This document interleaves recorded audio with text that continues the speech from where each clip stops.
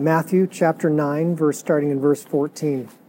This is another episode of John and Jesus talking through their disciples. You can understand even better here why I'm taking this viewpoint that something wasn't quite right with John. But that's why we have the scriptures. You don't have to agree with me. You can study them yourself and say, however you interpret them, that's between you and God. But this is what I'm seeing is happening here. So Matthew is writing this. This passage is occurring right after Jesus calls Matthew, who's a tax collector. He has a dinner for Jesus, invites all of his tax collector friends. Jesus shows up at the dinner, and the Pharisees say, what are you doing eating with all these tax collectors and sinners? Jesus says, it's not the healthy who need a physician, it's the sick. I came for the sick. This passage now is right after that. I'm reading in the ESV. Then the disciples of John came to him, saying, "Why do we and the Pharisees fast, but your disciples do not fast?" I want you to notice, at this point, John's disciples are taking the side of the Pharisees against Jesus. That's a big deal. That's a big deal. John, who is a priest, he's a righteous man, he obeys the law, he's essentially, through his disciples now, correcting Jesus. He's correcting Jesus because Jesus is eating with tax collectors and sinners, and he's not fasting. And John believes a righteous man should be fasting because we fast and the Pharisees fast. So he's now using the enemies of Jesus. You see, John's disciples now have taken the side opposite Jesus. And one of my lessons from this, if you're not following Jesus and you're doing your own thing, your own ministry, eventually you're going to be going against Jesus. It's just the way it goes. If you're not following him closely, he might have taken a turn and you're still going the same direction, and you're going to get farther and farther apart. At this point, John is actually accusing Jesus of not being righteous. This is a big deal. Now getting further apart. But watch how Jesus, who is a master, is able to correct John, and he's able to correct him sort of in a way that no one will notice except John and his disciples if they're studious what he's saying. Remember, we were talking about the bridegroom. John was actually saying, I'm the friend of the bridegroom. This language is part of him talking about the Messiah. Jesus is going to say, can the wedding guests mourn as long as the bridegroom is with them? Can the wedding guests mourn as long as the bridegroom is with them? He knows that John is already teaching his disciples about the bride and the bridegroom, so he's using this language. He's saying, look, you just said you're a friend of the bridegroom. It sounds like you understand you're part of the wedding party. Why are you mourning? Why are you fasting? Why don't you come join the party? This is a wedding. The bridegroom is here. John, come join the party. Stop all this religious talk. The bridegroom is here. The days will come when the bridegroom is taken away from them, and then they will fast. There's going to be a time for fasting, but the bridegroom is here. You're missing it. Come to the party. He's trying to get John involved.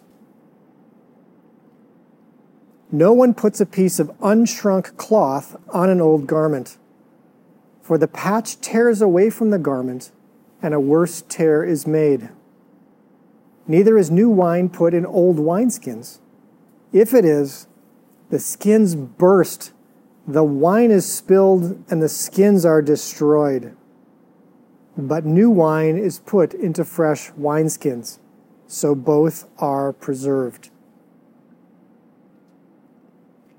Jesus is like a new patch. He's doing new things. He's a new wine. He's a new patch. And John is trying to get him to fit into his old covenant theology.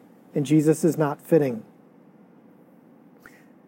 In those days, if you were considered righteous, you were a keeper of the law. You just were very, very good at keeping the law. These are the people Jesus was up against. The thing about the law, I don't know if any of you have noticed this. If you are keeping the law for a couple of days, even whatever laws that you subscribe to, there's something that happens inside of you that may not be so good. What am I talking about? Self-righteousness.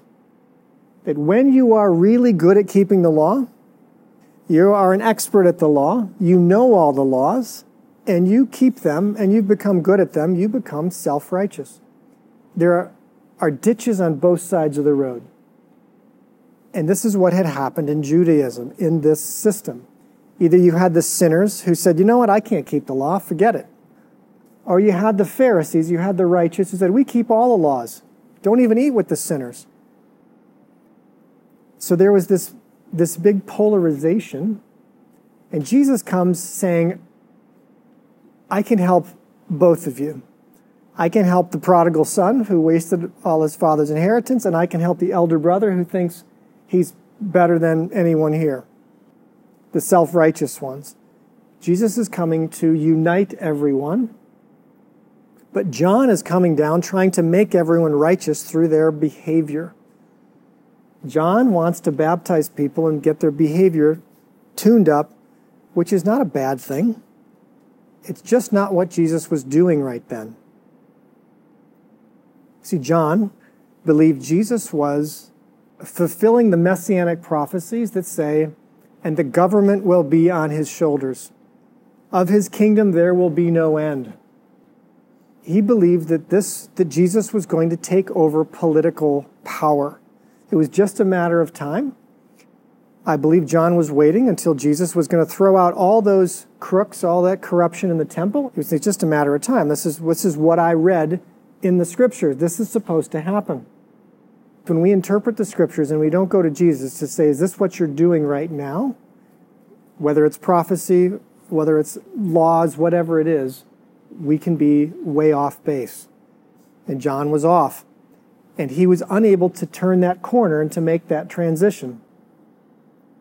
You know, Jesus is saying, John, hey, there's something new here. I want you to come and your disciples to come and join the party. What are some reasons that John might have found it difficult to join Jesus' group and follow him?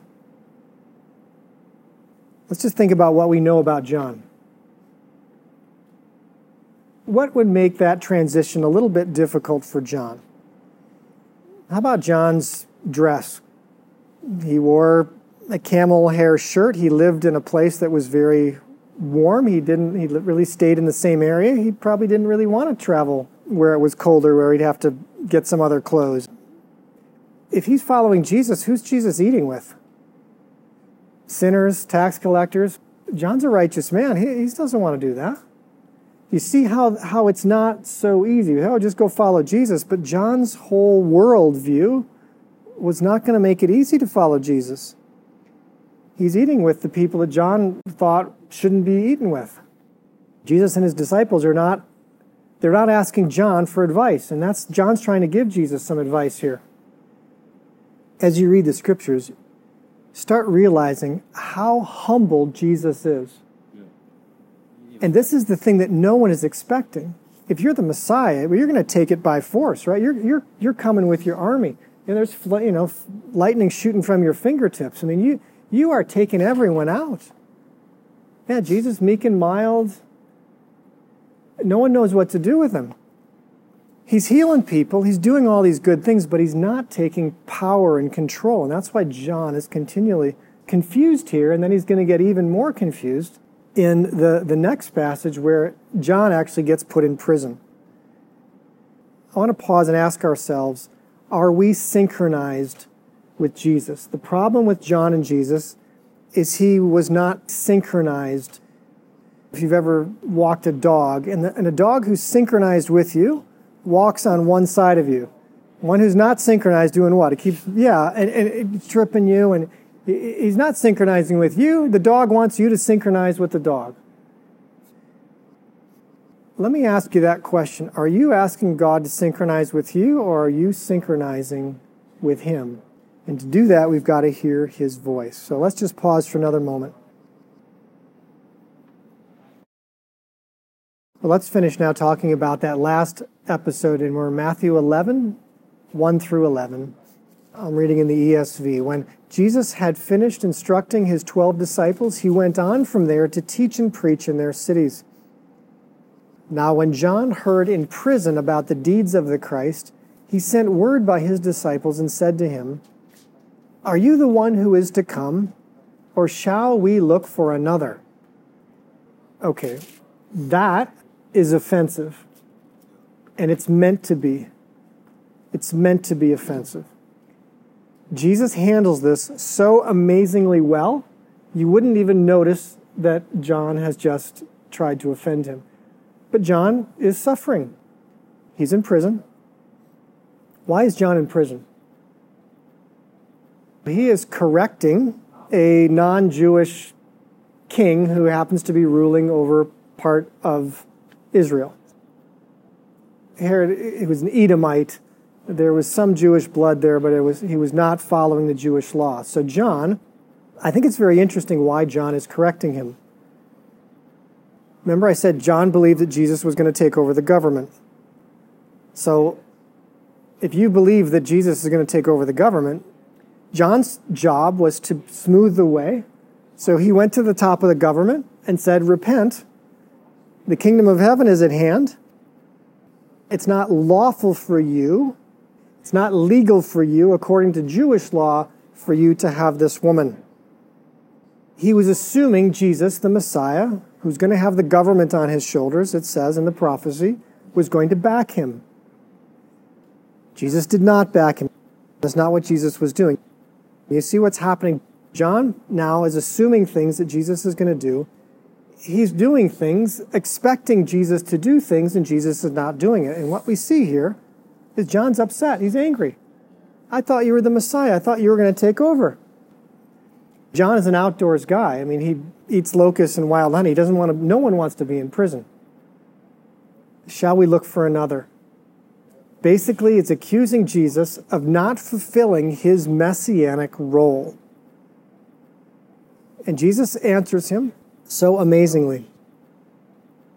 He's using everything is from the Scripture to say, "Okay, John, you're looking at Scripture?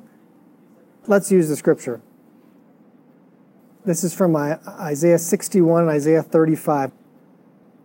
"Go and tell John what you see and hear. The blind receive their sight, the lame walk, lepers are cleansed, the deaf hear, the dead are raised up, the poor have the good news preached to them, and blessed is the one who is not offended by me."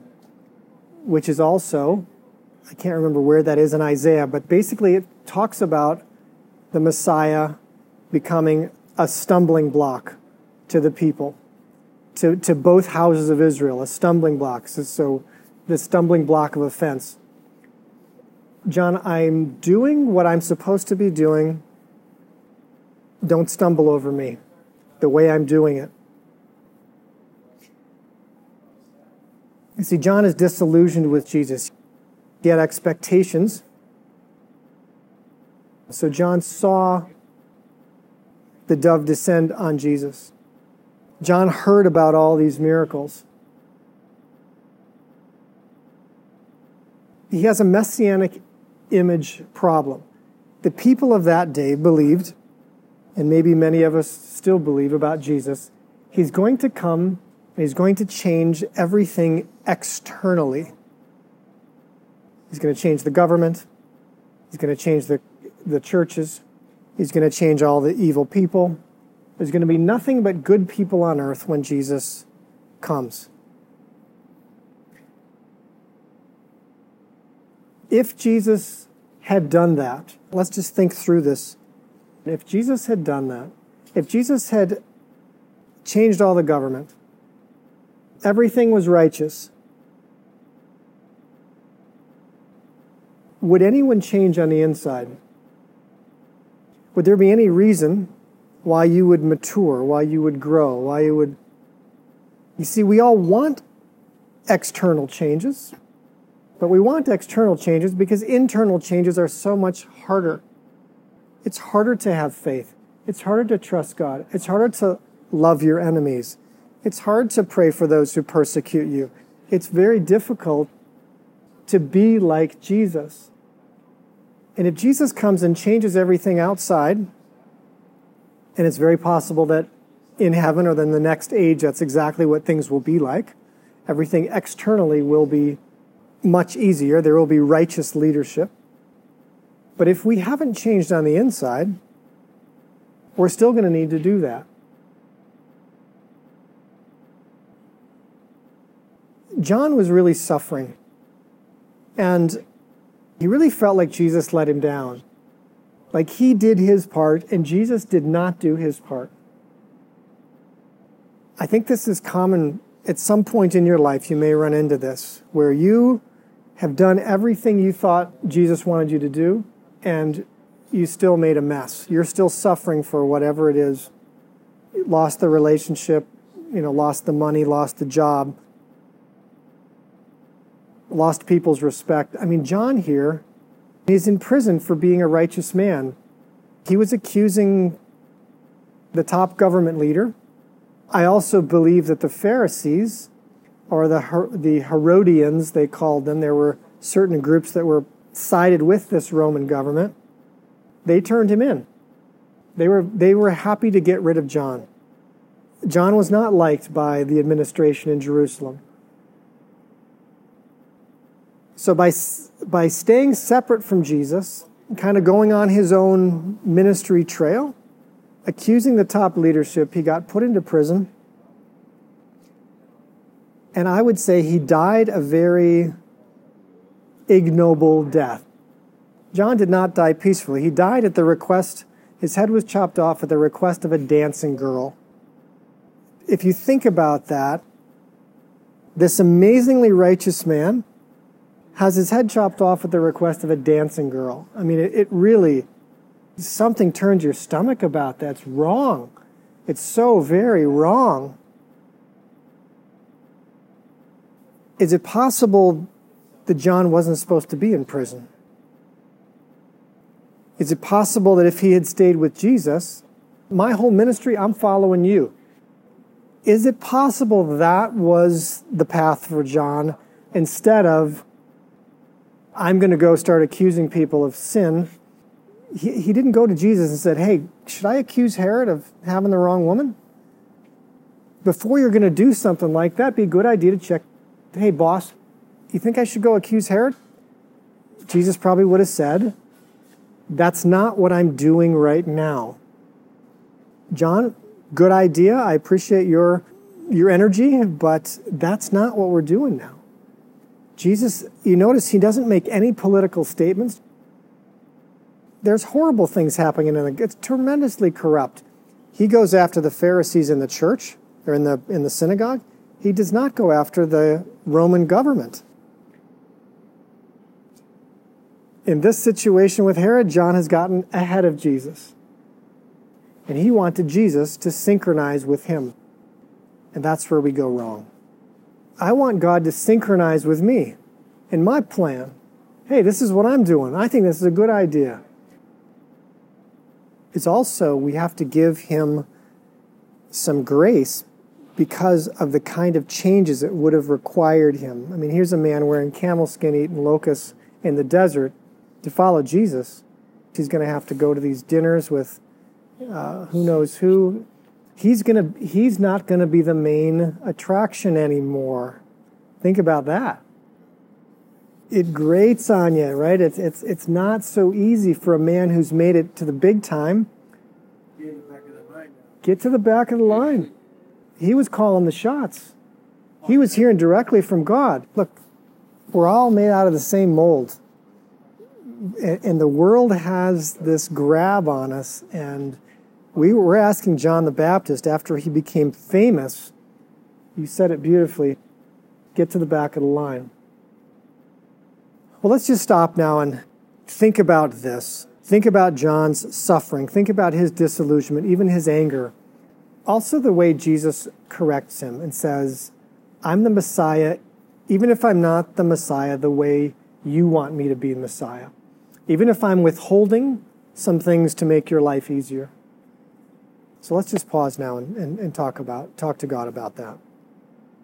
So Father, thank you for these men. Thank you for the time. And we just ask a blessing on their lives. Lord, we want to synchronize with you. We want to sit at your feet. We don't want our ministry or our identity to ever take us away from you and from being able to hear your voice. So Lord, we want to hear your voice. We ask you to speak to us individually and corporately. In Jesus' name, amen. Amen.